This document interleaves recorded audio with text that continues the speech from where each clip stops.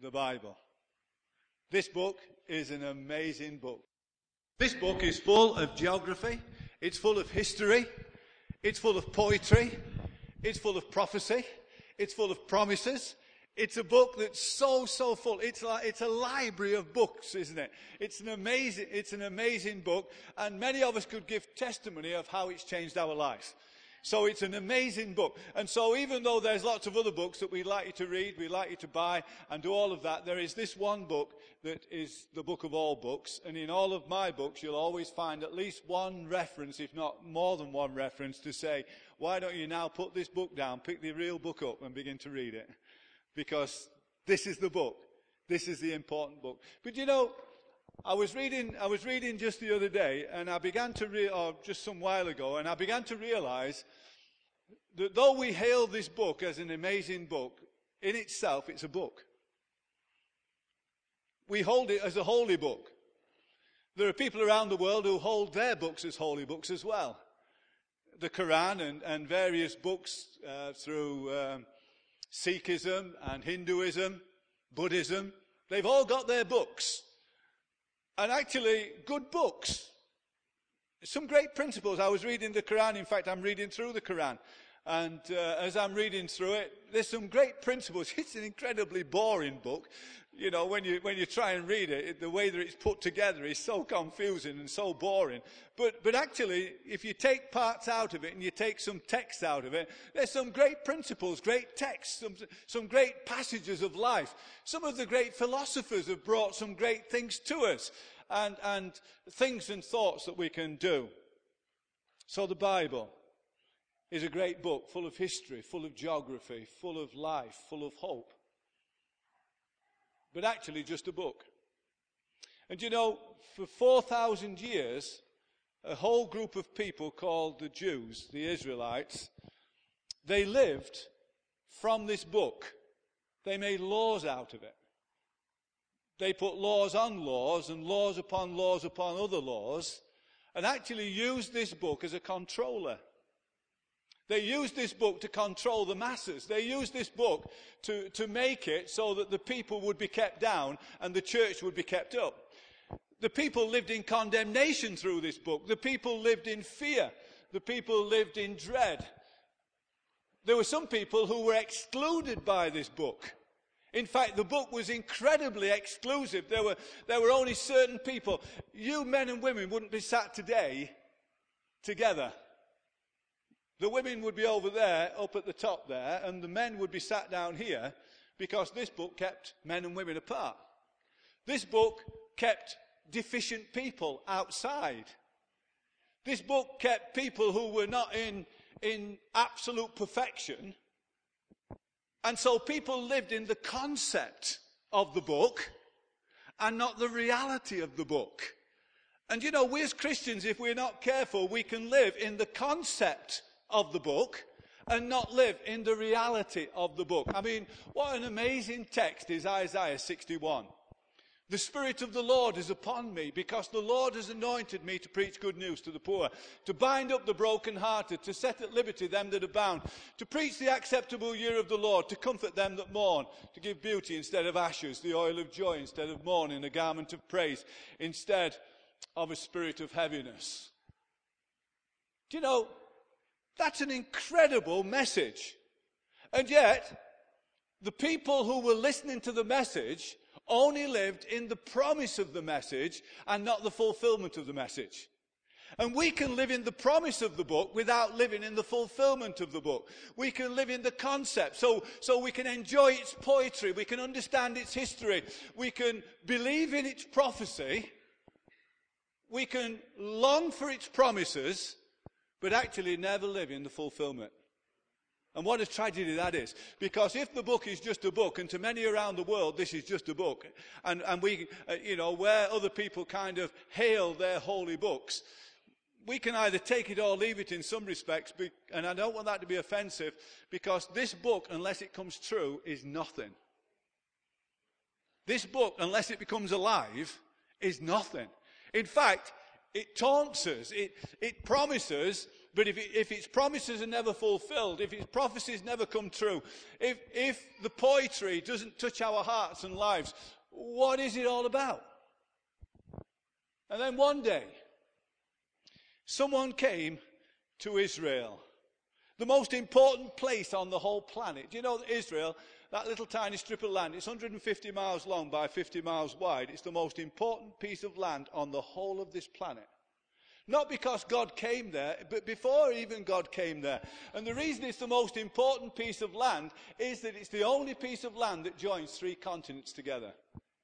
It's just a small strip of land, but it joins Asia, Africa, and Europe. All them countries are joined together on one piece of land. And isn't it amazing that it's a small piece of land, and yet God chooses it to come to? Sometimes we think that God doesn't know what he's doing, but actually God knows exactly what he's doing. And sometimes we think that God chose Israel because Israel was just, well, why not choose something? Boom, we'll have Israel. No, it's a very strategic piece of ground. It's a very important piece of ground. So he comes to that important piece of ground. We know about his birth, we know about his life, and he grows up and he talks in the temple at the age of 12. And then at the age of 30, it's time for him to enter into ministry, and so he goes down to see John the Baptist. It's a national baptism of repentance. Jesus goes to see John, and John says, "Behold the Lamb of God who takes away the sin of the world." Jesus comes to him and says, "John, you've got to baptize me." And John says, "You've got to be joking. Me baptize you, you should be baptizing me. You're the one. You're the one that is to come." And Jesus said, "No, to fulfill all righteousness, I need to be baptized." And so John baptizes Jesus. And when John baptizes Jesus, there's a sign of the Holy Spirit that comes out of heaven in the form of a dove, lands on Jesus, and a voice comes from heaven, "This is my beloved Son, in whom I am well pleased." So he receives the Spirit as though he never had the Spirit, but he always had the Spirit, if you understand what I'm saying. But there's an outward sign of the Holy Spirit in affirmation coming upon him. The first thing the Spirit does, and it's interesting this, the first thing the Spirit does is it drives him into the wilderness. So he gets driven into the wilderness. The Holy Spirit drives him into the wilderness. Do you know that often we think the Holy Spirit will drive us to dancing and to rejoicing and everything else? It's interesting that the Holy Spirit, the first thing he does with Jesus is drives him into the wilderness to a time of fasting, to a time of prayer, to a time of temptation, to a time of difficulty, through a time of trial. And so sometimes the Holy Spirit, when he comes upon us, is not necessarily that we're going to have a nice dance in the night, but it might well be that he takes us into a difficult time, because we're led by the Spirit. And after being tempted by the devil, he comes out of the desert in the power of the Spirit. It's interesting how much the Spirit has an involvement in Jesus' life and ministry. And so he comes out in the power of the Spirit, and then he goes to church. It's good to go to church. It's good to be in church, isn't it? And to come to church on a regular basis. Jesus did. In fact, it even says that Jesus went to church as his custom was. So he had a custom of going to church. It was a regular thing. He did it. That's what he did before the Spirit came upon him, before the baptism, before all of that. All through his life, Jesus had a custom of going to church. But on this occasion, he comes to church and they give him a Bible, or they give him the scroll. He opens the scroll. You'll find it in Luke chapter 4, but he opens the scroll. And when he opens the scroll, he finds the place and he begins to read, "The Spirit of the Lord is upon me, because the Lord has anointed me to preach good news to the poor." And all the congregation say, "What great text this. Wonderful, wonderful text. We love this text. This is a great text. The Spirit of the Lord is upon me, because the Lord has anointed me. Preach good news to the poor, bind up the brokenhearted," and so on and so on and so on. He puts the book down, sits down and says, this day, this book comes alive. This day, this book becomes real. This day, this book is no longer a concept. This book is real. All of the prophecies, all of the poetries, all of the promises, all of the stuff that's in here comes alive. Today, I'm it. Because the book comes to life. The Word becomes flesh and dwells among us. The Word of God becomes alive and real. This day is this scripture fulfilled? And you know, if you and I are not living in that same this day experience, then we're still like the Old Testament Jews who are still looking. And isn't it interesting that even though some Jews and some Israelis have given their life to Jesus, and we thank God for that, and we know Joanne's got a special heart for that group of people around the world, and we long that they would be saved, don't we? Like we long with other nations that they would be saved. But what a tragedy it is that the vast majority of them are still looking for the fulfillment when 2,000 years ago, this was the day. This is the day. Jesus said, today's the day when this book comes alive.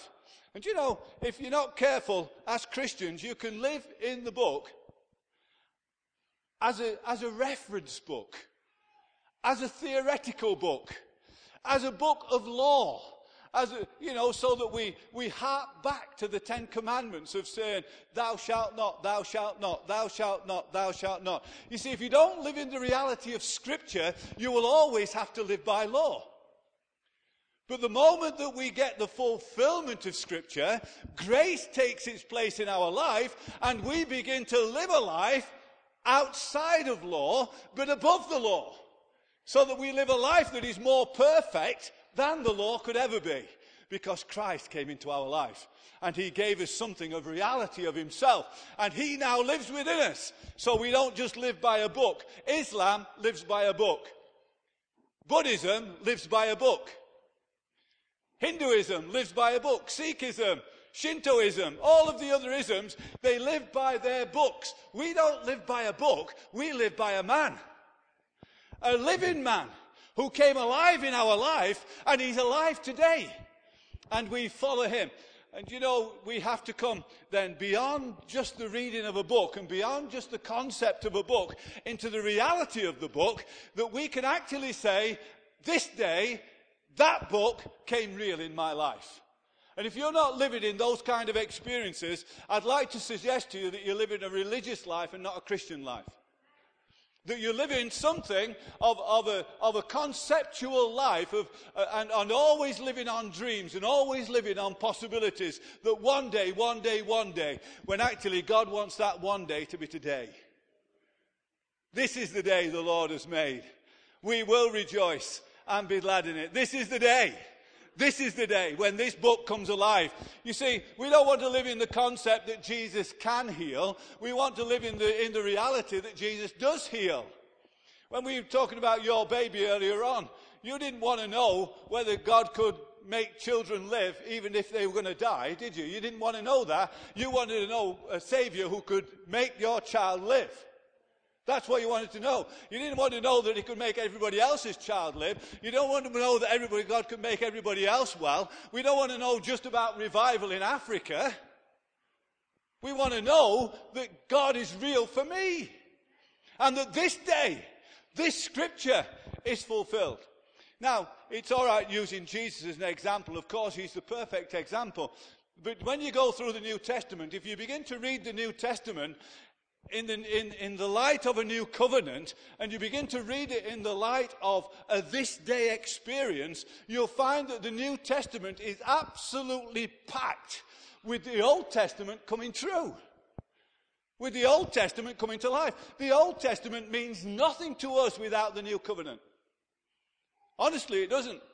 There are still people, and that's where, in some ways, why I have a problem with the messianic stance sometimes, that people really want to live under an old covenant and add the new covenant to it. No, when the new covenant came, the old covenant was abolished. It was abolished. It was finished with. Because Christ is the new order. Christ is a new covenant who came in and gave us an everlasting covenant that would never be broken.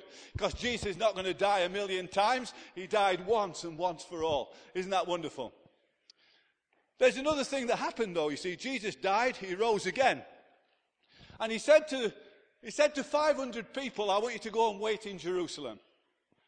What for? I want you to wait in Jerusalem until you receive power from on high.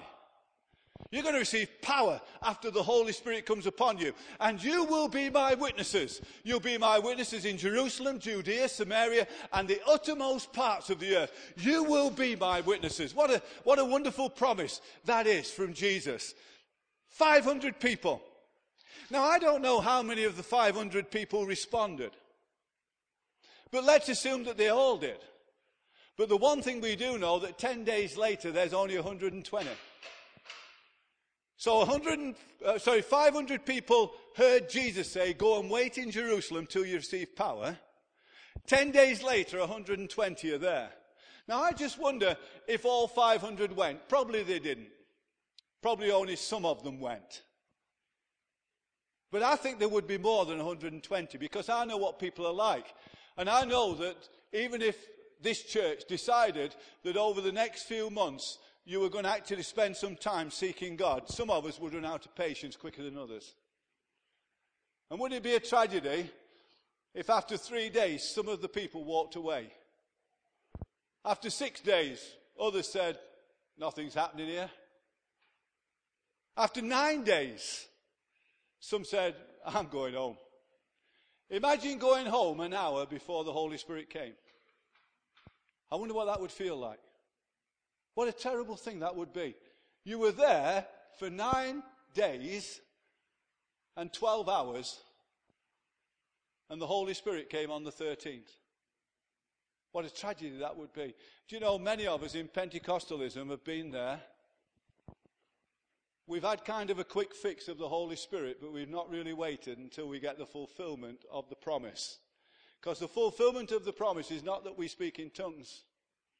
In fact, I don't find any promise anywhere from Jesus that when we receive the Holy Spirit, we'll speak in tongues.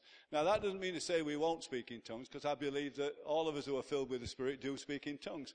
But the promise wasn't that we would speak in tongues. The promise was that we would be filled with power. Okay? But because we saw the experience on the day of Pentecost, because on the 10th day, there was a sound of a rushing mighty wind. There were tongues of flames that came on their head. They began to prophesy and they began to speak with other tongues. And an amazing thing happened. The Bible says they were filled with the Holy Spirit. And an interesting thing happens, because Peter stands up, goes outside and says to the whole multitude, he said, you see what's happening here? This is that. This is the day. You know, Joel, all them years ago, in Joel chapter 2, prophesied about this day. This day is this scripture come true. Isn't that great? That there was an experience that Peter could stand up and say, this is the reality of the concept. Of all that was prophesied about, of everything that he said. This is it. This is it. This is the day. What was it? Your young men, your old men, men and women. On all flesh, God will pour out his Spirit.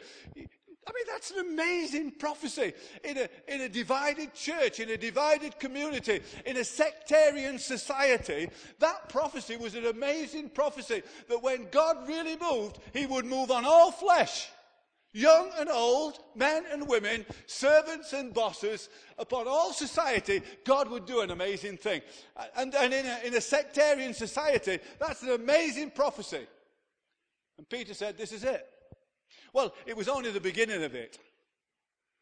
Because God had poured his Spirit out on 120 people, when actually Joel prophesied that he would pour his Spirit out on all flesh. And there were many more than 120 people on the planet, okay, even at that time.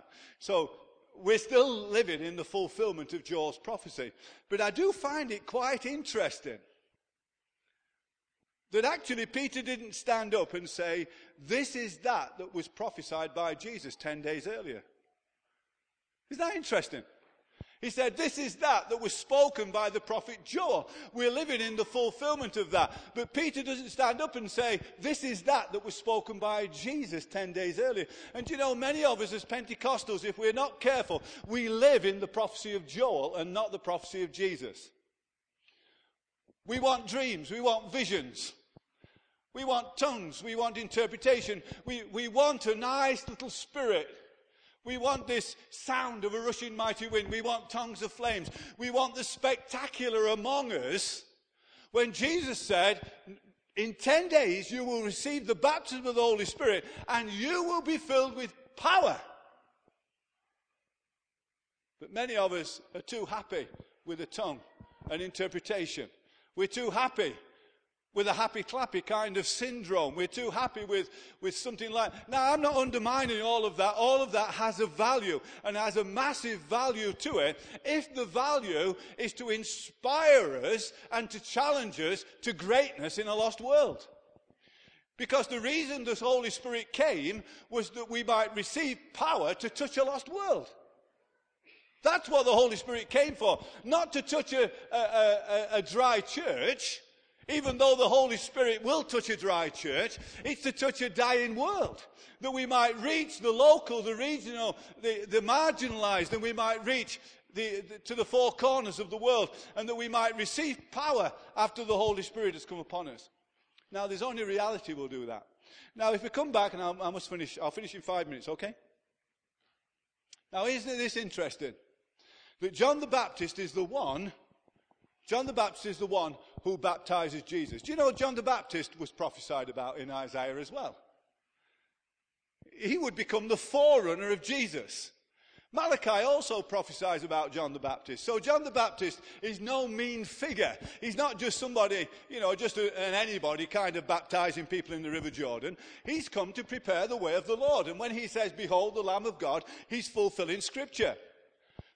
John the Baptist challenges the government of the day. He challenges the king. He says to the king, "You shouldn't be sleeping with your brother's wife. That's not on." And so he says, if we're going to have a time of repentance, the first person who should be repenting is you, and you're the king. It's time that you bowed the knee, and it's time that you put your life right, because if the nation's going to put its life right, it needs to get right from the top to the bottom. And that's right in any nation, isn't it? That we need our government to be honest and wholesome. We need our queen and her consort, all of them to be saved. And so when this afternoon the national anthem comes on, you stand up and you sing "God Save the Queen" and pray it as you sing it, okay? And just believe that God will save our queen and all those in authority over us, that there might be that whole thing. Jesus has been about ministering now for 3 years. And John finds himself in prison. He's going to have his head chopped off. Okay? When you're going to have your head chopped off, or when you're going to die, it makes you rethink. Okay? There's nothing makes you focus like death. When you're going to die, and you're going to die for your faith, you're going to die for what you believe in, you need to know that what you believe in is real. Is that right? It's true, isn't it? John the Baptist did. John the Baptist is prophesied in the Old Testament, lives out in the New Testament, baptizes Jesus, says, "Blessed is he who comes in the name of the Lord," speaks about him as being, "Behold the Lamb of God who takes away the sin of the world," and yet now he's in prison, and he says, "I wonder if he's the real thing." Where do you get to that? How do you get from that to that? Except that if you're going to have your head chopped off, you want to know, is he real?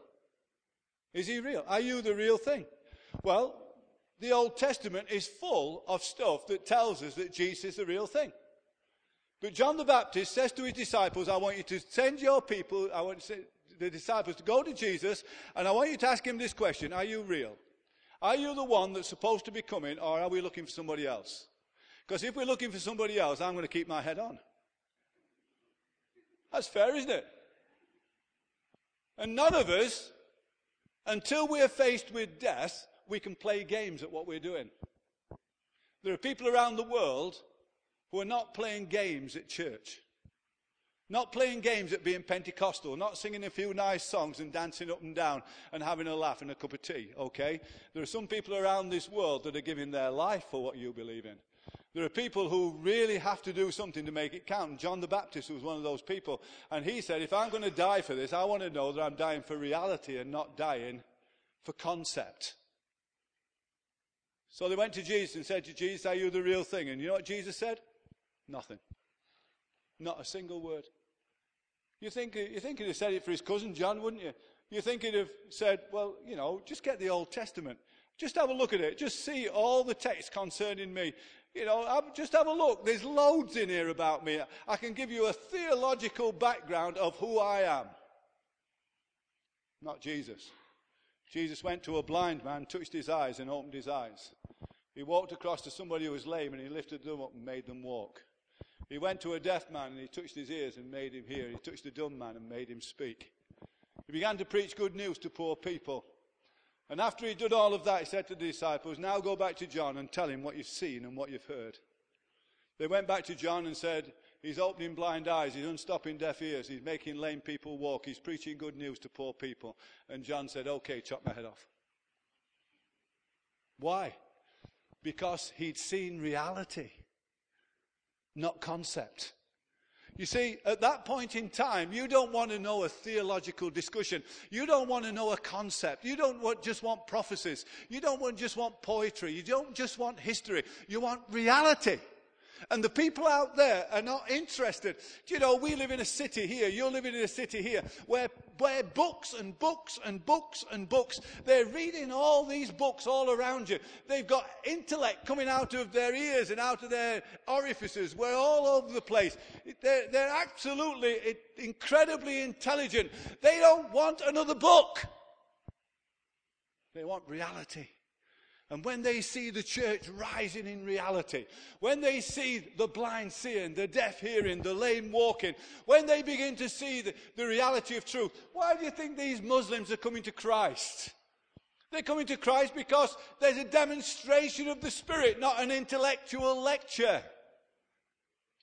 They're having dreams and visions that come true. They're seeing the dead rise. They're seeing the blind see. They're seeing the lame walk. They're seeing God manifested in his reality. And we as Christians need to rise to that. And I've got a feeling that we've become so used to the microwave society, the quick fix thing of where we say, oh, we can get filled with the Holy Spirit just with a touch, or lay on the carpet and just a shazamazadoo, or whatever it might be. And away we go. When Jesus said to the 12 apostles of the Lamb, go to Jerusalem and wait until you receive power to change a lost world. And I tell you something, I'm looking for people now who will be committed to us. And Peter and Jane are looking for a church that will be totally and utterly committed to the power nature of God, to change a lost world, to change this area.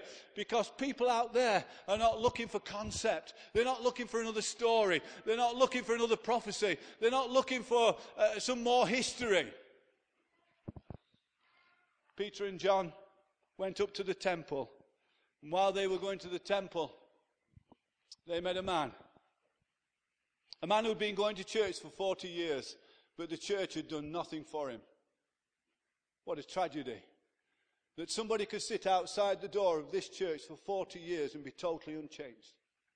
And yet the central church of the whole world, the temple in Jerusalem, a man could sit outside for 40 years totally unaffected by what went on inside. And I think that's an absolute tragedy that there are people sat in houses around here and sat in houses around our churches, all around our nation, totally unaffected by what we've done this morning. Totally unaffected. We've done what we've done. We've had a nice service. We've been touched in our spirits. But the people outside are totally unaffected. And Peter and John, with this same spirit, are going to the church. He's going for a handout. They're going to give. To every church, there'll always be them who are going to take, and there'll always be them who are going to give. And this guy had come for what he could get for year after year after year after year. And he looked to them and he said, I want something from you. And they said, sorry, guy, we've got no silver and we haven't got any gold. And I just wonder what they would have given him had they got silver and gold. The easy thing would have been to have given him a bit of brass, wouldn't it? Give him just a bit of money. And then gone inside the church, had a nice worship service, gone home, and the man would have come the next day, the next day, and the next day, and the next day, and the next day, and the next day, and the next day, year after year after year, because the church was giving him a handout and not what they really had. They said, we haven't got any silver, we haven't got any gold, but we have got something. What we have got is the power of the Holy Spirit in our life. In the name of Jesus Christ of Nazareth, rise up and walk. And he walking and leaping, praising God. The guy who'd been outside for 40 years now came inside and totally transformed the church. Who would have thought that a guy who sat outside could totally transform the church? And I want to tell you, there are people out there that could totally transform this church. Absolutely, dramatically, totally transform it. But it needs you and I to come every time we come in the power of the Spirit. Every time we come from having an encounter with God, living and moving in the power of the Spirit to change life, to open blind eyes, to unstop deaf ears, to preach good news to the poor, that we live in the power of the Spirit. I just know that God can do it and bring change, dramatic change. We can't have it that people outside are unaffected. We've got to have people affected. But can you imagine that Peter and John come? Let me give you another scenario. They come and they say, hello, we haven't got any silver, we haven't got any gold. Oh, that's sad, isn't it? But we have got something. We'd like to tell you a story. We want to tell you a story about what happened yesterday. Yesterday, we were all in an upper room, and there was a sound of wind, and there was tongues of fire on our heads, and we all began to speak with new tongues. We all had a lovely dance around, and it was a smashing time. Have a nice day. We're going to church.